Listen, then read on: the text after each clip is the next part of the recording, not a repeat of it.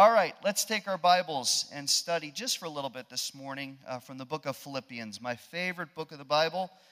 This morning, we have heard this theme about God creating us for a purpose, and the kids this summer have heard that emphasized over and over again. And we've really valued that, and we want them to know again and again through all that we do to teach. And this applies to children, this applies to teenagers, this applies to adults.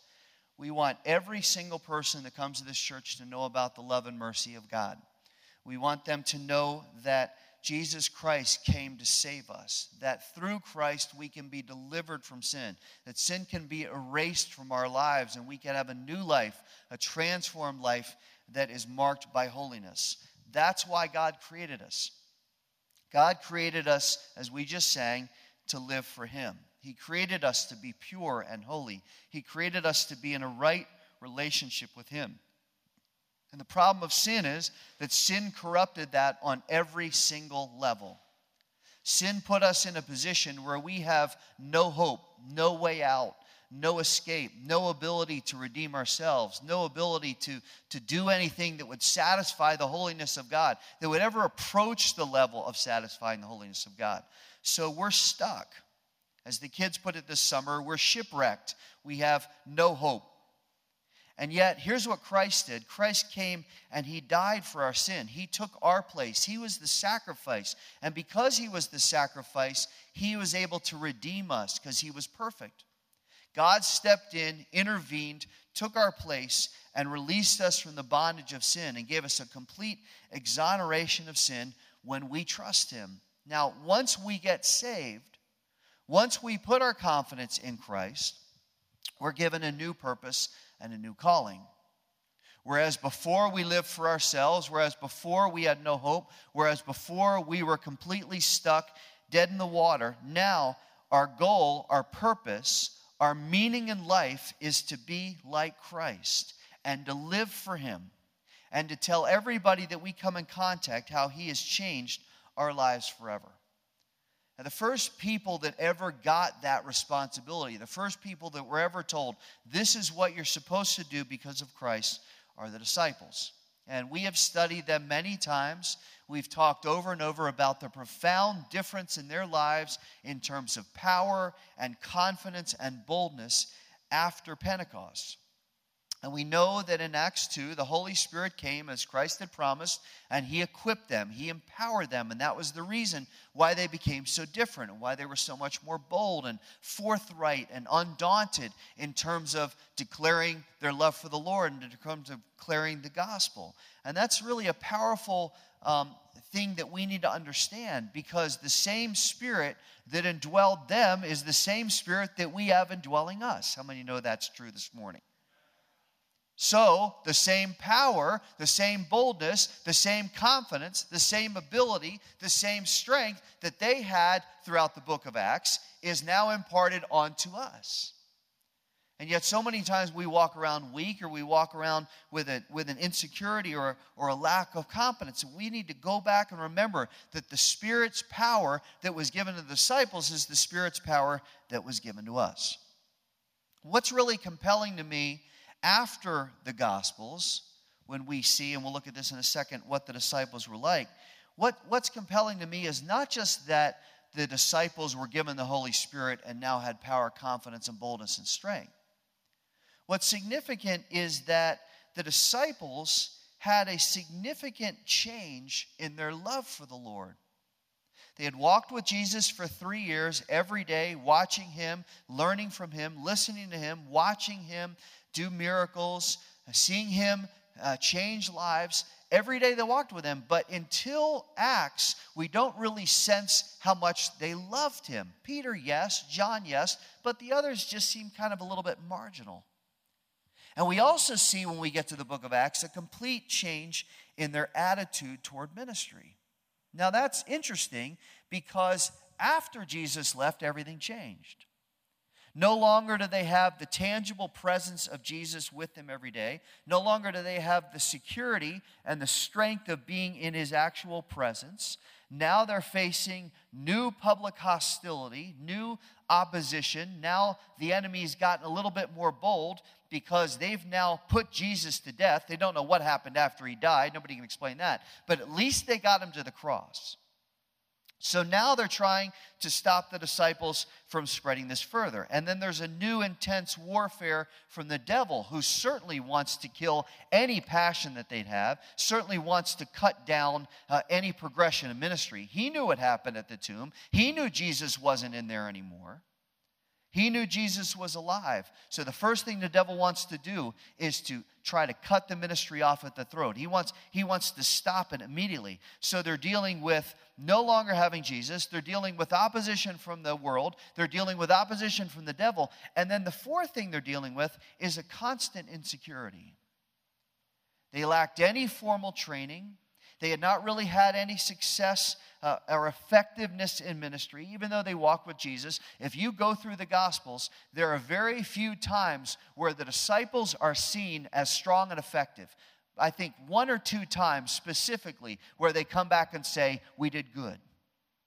Everything else is self-focused. Everything else is insecure. Everything else is somewhat of a failure. They had not really distinguished themselves in terms of their ministry while he was there.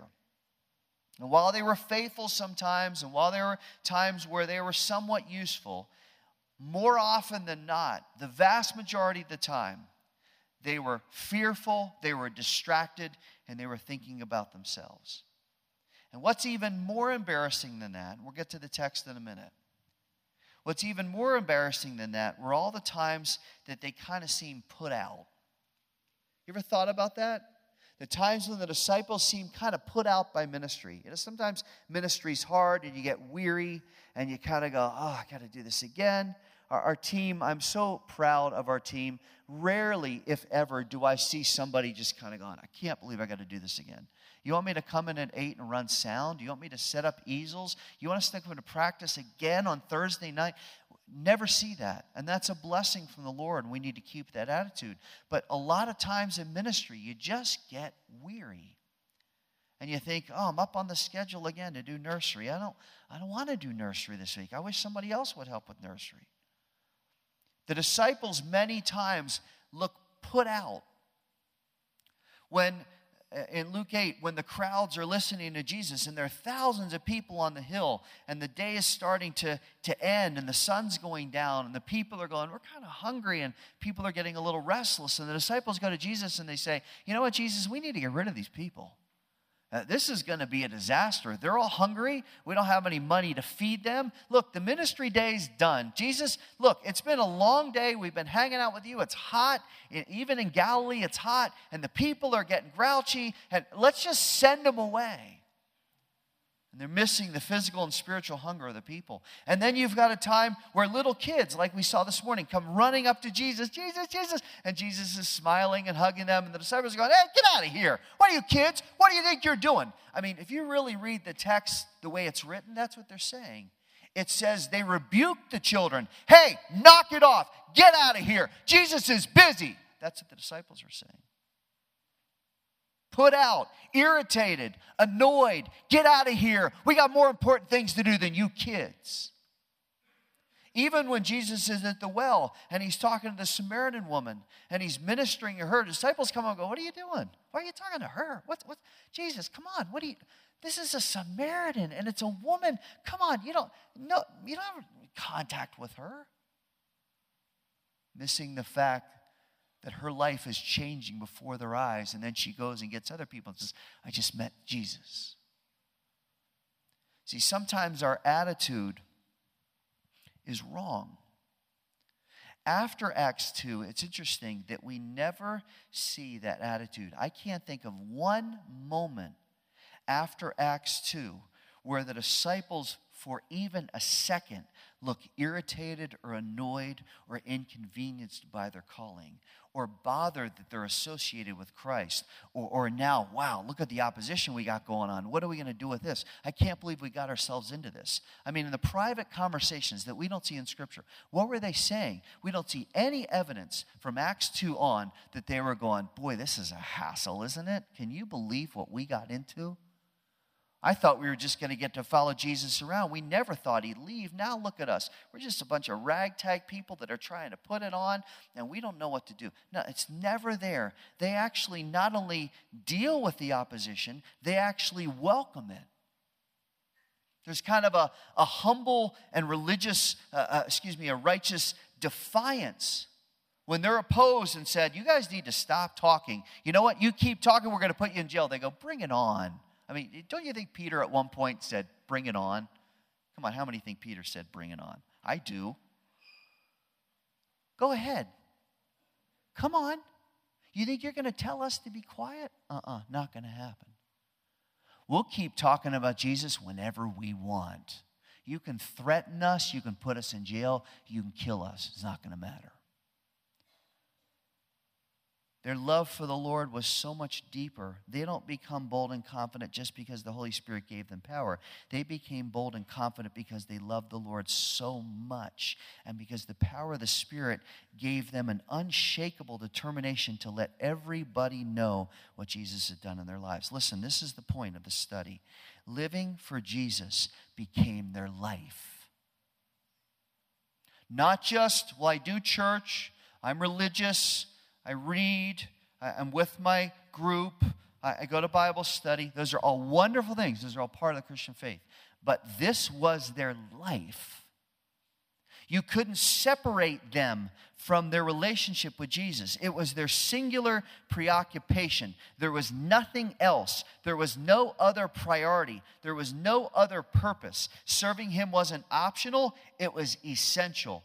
Holiness wasn't optional, it was a lifestyle. Telling people about Jesus and about his grace and making disciples wasn't something they did in their spare time. It wasn't a suggestion, it was their command and their commission. Now, what gave them such a clear sense of that was that they wanted to honor the Lord. Now, I've wrestled with that phrase a little bit over the past few days. What does it mean to honor the Lord? The kids have talked all summer about being created by God and about their purpose and about understanding why God wants their lives and understanding what it means to be in relationship with Christ, that we're his workmanship created for good works. What does that mean? What does it mean to honor the Lord? Because we've been saved by his undeserved grace. We brought nothing to the table. We had nothing righteous in us. There's no worth, there's no benefit, there's no value that we have to God other than we're his creation. We've been saved by his grace. We've been redeemed by his mercy. We have been sanctified by his Spirit. We've been given a holy calling. Everything that you and I are as believers is because of Christ. There's not one thing that Paul Rhodes says, well, look at me, I've helped the situation. No, everything is from Jesus Christ. So how in the world am I supposed to honor the Lord? And why is that so important? It's interesting that both the Hebrew and the Greek words for honor mean essentially the same thing. They mean to give weight to. They mean to place value on highly. They mean to show deference and reverence for someone who is higher than you. In other words, the Christian walk is not just saying, yes, God is God and Jesus is my Savior and I'm glad I'm forgiven and I'm going to heaven and I'm just waiting. There is an intentional and purposeful and serious next level. It is to say, I am different. I am living different because I am so grateful and so humbled, and because there's nothing more precious in the world, listen now, than being like Jesus Christ. So that is going to be my highest value, and nothing even comes close to being second. That's why Jesus says, look, If you don't hate everything else in comparison to me, he's not saying hate everything. He's saying in comparison to how much you love me, everything else should seem just a mere pittance. That you would love me and worship me and live for me. Now, before we see what that looks like in Philippians 1, we're going to read at the end this morning. How's that for different? Stop and ask the obvious question. If Jesus said, you got to hate everything in comparison to how much you love me, the question that came to my mind is, why such an extreme declaration?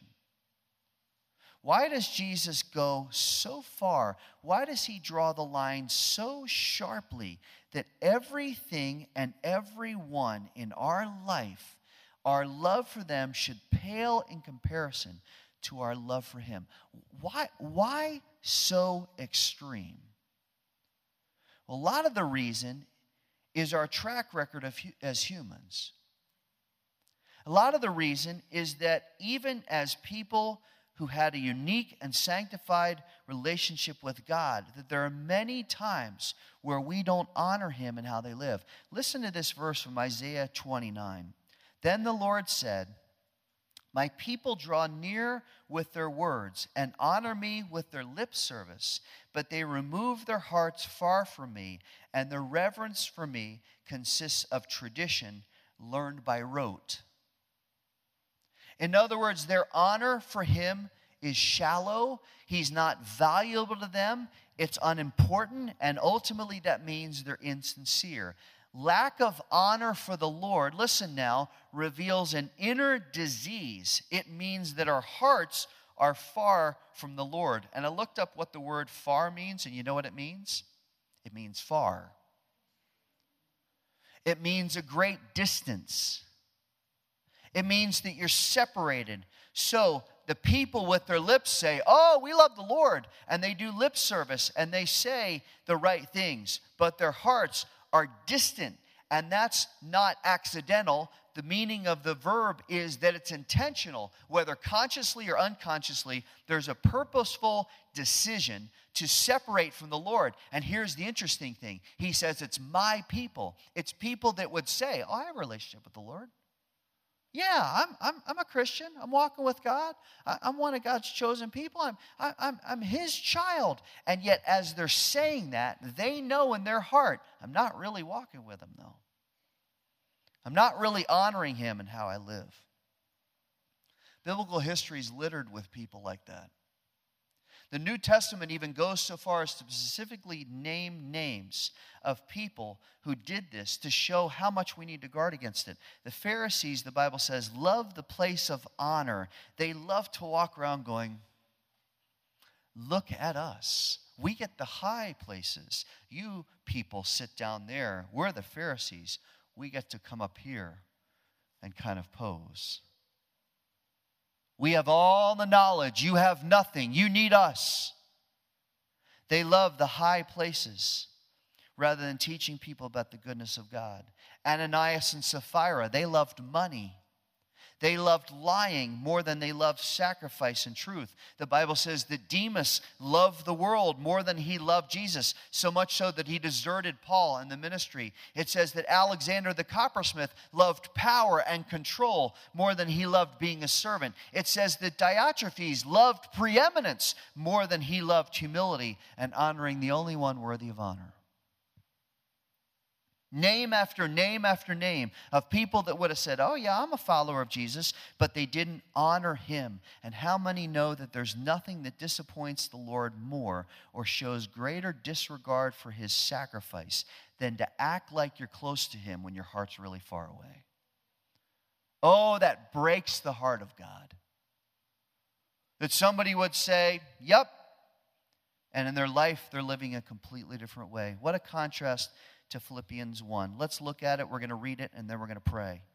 Look just for a moment. Let's just develop a tiny bit of application, and then we'll go down to the art fair. Chapter 1 of Philippians. Thank you for turning. Start in verse 19. I know we're jumping right in the middle of the text, but let's just go with this. Paul says, I will rejoice, for I know that this will turn out for my deliverance through your prayers and the provision of the Spirit of Jesus Christ, according to my earnest expectation and hope, that I will not be put to shame in anything, but that with all boldness Christ will even now, as always, be exalted in my body, whether by life or by death. For to me, to live is Christ, and to die is gain. But if I am to live on in the flesh, this will mean fruitful labor to me, and I do not know which to choose. Now, very quickly, if there's one thing that we know about the Apostle Paul, is that he knew his purpose for being a believer. Paul knew his purpose for being a believer. Just jump through it. You can underline or write in the margin or look at it later. Look just at the first chapter in verse 6.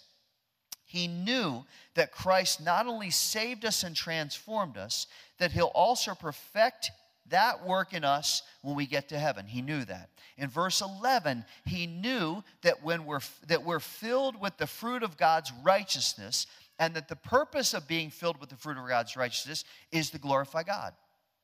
In verses 12 and 13, he knew that the reason he was in jail, because he's writing this from a cell, he knew that the reason he was in jail in Rome was that the gospel would advance more quickly in Rome because of him. So how do we know that's true? Well, they had to change the guard more often than not because Paul would just sit in the jail all day and speak the gospel to people. Imagine that. You're sitting in a cold cell. You know you're going to be executed. You're going to have your head cut off at some point. You're never going to get out. What would we do? He just spends all day witnessing to the guards. And the guards start to listen, Roman guards. And the keeper of the jail starts to go, wait a second, these guys are talking about Jesus. I better get them out of there. So instead of 6-hour shifts, they went to 4-hour shifts. That's how effective Paul was. And as he continued to witness, then those Roman guards would go home and say, I was talking to this prisoner today. Man, he was talking like crazy. He's pretty convincing too. And then they started to talk to their family and their friends. And pretty soon Rome started to hear the gospel. And it only happened because Paul was in a cell. There was personal cost, but he saw God's greater purpose for him and for the ministry. And then look at verse 14. He knew that his trial, this being in jail, had actually given other believers more boldness and courage. You would think it would diminish their confidence because they'd say, when we speak for the gospel, we get thrown in jail. But they heard about Paul, and they heard about the Roman guards, and they heard what was happening, and they said, you know what? We're going to do that too. Have you ever been around a person that's just in love with the Lord so much that it's infectious, and you go, what am I doing? I need to love the Lord more. I need to talk about the Lord more. I was down at a conference with some pastors 2 weeks ago, and just being in their presence, I was like, man, I gotta get more excited about ministry. I gotta spend more time with the Lord. I gotta love the Lord more because I had been around infectious believers. That's what it does. And then in verse 18, he knew he could rejoice because he knew that whatever happened to him, whether he was killed or released, Christ would be exalted and the gospel would advance. Now, with those 5 truths in mind, Paul writes verse 21. Let's read it together. For me to live is Christ, and to die is gain. Read it with me again. I didn't hear you. Ready? For me to live is Christ, and to die is gain. That wasn't a death wish. That wasn't hyperbole. Paul knew if I keep living, I get to have a fruitful ministry and impact lives for Christ. And if they kill me, I get to go to heaven. Aren't you craving heaven more and more with every day with what's going on in the world? He says, look, if I got to stay here, it's wonderful. I'm witnessing to the guards. I'm writing letters. The church is being encouraged. People are being saved. I'm discipling people from a jail cell. I'm doing all this, and this is fruitful, and I'm excited, and I get to proclaim the gospel and train believers. But you know what? If they come in one day and say, it's the day, I get to go be with Christ. So it's a win-win either way, but I'm torn. Because so much of me wants to be with the Lord, and yet I know I got fruitful ministry here. So what do I wish for? Think about what a powerful sentence this is. Really, we're going to be done in 2 minutes. Just sit with it. Just sit with it. It's a powerful sentence. For me to live is Christ. If you've trusted Christ as your Savior and you are a child of God and He is your Lord, that means your life is His and you're to train yourself to be like Him. And because He saved you and given you a new life and you're called to be a witness and ambassador, your life and my life have the purpose of leading people to Christ and building them up in their faith. That's what we do to honor God. There's nothing else. There's no other option. There's not an alternative. There's not a different path. There's not other courses to take. Our whole life is to lead people to Christ and build them up in their faith. Now, how do we make sure that we're not only right for the job, but also prepared? Listen to what Paul says in 2 Timothy 2. Whoever cleanses or sanctifies themselves from impurity, he will be a vessel for honor, sanctified, useful to the master, prepared for every good work. So what does that say? It says that the prerequisite for honoring the Lord is purifying ourselves from anything that displeases God or offends His holiness. The prerequisite for honoring God is to eradicate sin. Once we do that, God fulfills His promise and says, when you eradicate sin, when you get serious about it, when you put off the childish things and live for me, when you do that, I promise I will make you useful and prepared for my work. But as long as you're a dirty vessel, as long as there's junk in the glass, so to speak, because that's the meaning of the word. If you go in your house today and you want to grab a clean, nice, cold glass of water, which I know most of you do because you're fanning yourselves, maybe dump it over your head and then get a glass, right?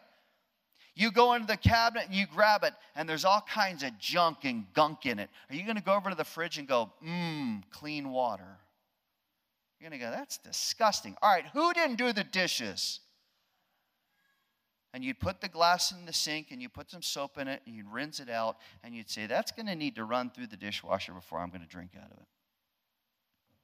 So many times we offer our lives to God, and we say, here's the vessel, Lord. And He looks at it and goes, what's all that junk in there? I can't use that. You're not clean. You're not sanctified. What's going on? I've forgiven you. I've released you from the power and bondage of sin. I've told you I'll always give you no escape from sin. And you're bringing this to me? When we honor the Lord, we're a clean vessel, prepared to do the work. So now, look at the verse one more time. He says, for me to live is Christ. In other words, for me, the whole purpose of life, the reason I get up in the morning, the reason I deny myself throughout the day, the reason I reject sin, the reason I'm so passionate about telling people the gospel, the reason I continue to fervently pray for people and build them up, make disciples, the reason I'm so singularly focused on what I'm doing is because of Jesus Christ. I want to love Him. I want to live for Him. I want to honor Him. I want to talk about Him. And I want to serve Him. That's my honor. That's what I get to do. Would you say that about yourself this morning? Is that your purpose? As you sit there this morning, we all sang it. I was made to live for you. I was created for your glory. And if you're like me, you've received His grace and mercy in your life, and you've trusted Christ, and He's your Lord, and He's called you, and you're going to heaven, and you're sanctified, and you have His Spirit. Now, our calling is to live for Him. That's not a light responsibility. That is our life. It's our commission. How will you honor Jesus Christ today? How will you honor Him tomorrow? How will you honor Him throughout this week? When you get to the end of your life, will you be able to say, like Paul, with truth and sincerity, if I live for Christ. If I die, I get to be with Him. It's our honor to honor Him. One day, Revelation says, every living creature will give praise and honor to God. Every living creature, the bugs, the birds, the animals, the lions, the zebras, the giraffes, the fish, the whales, and every single person who's ever lived will bow before him and give honor and praise to him because he's the only one worthy of it. You know what God says? You get to do that now.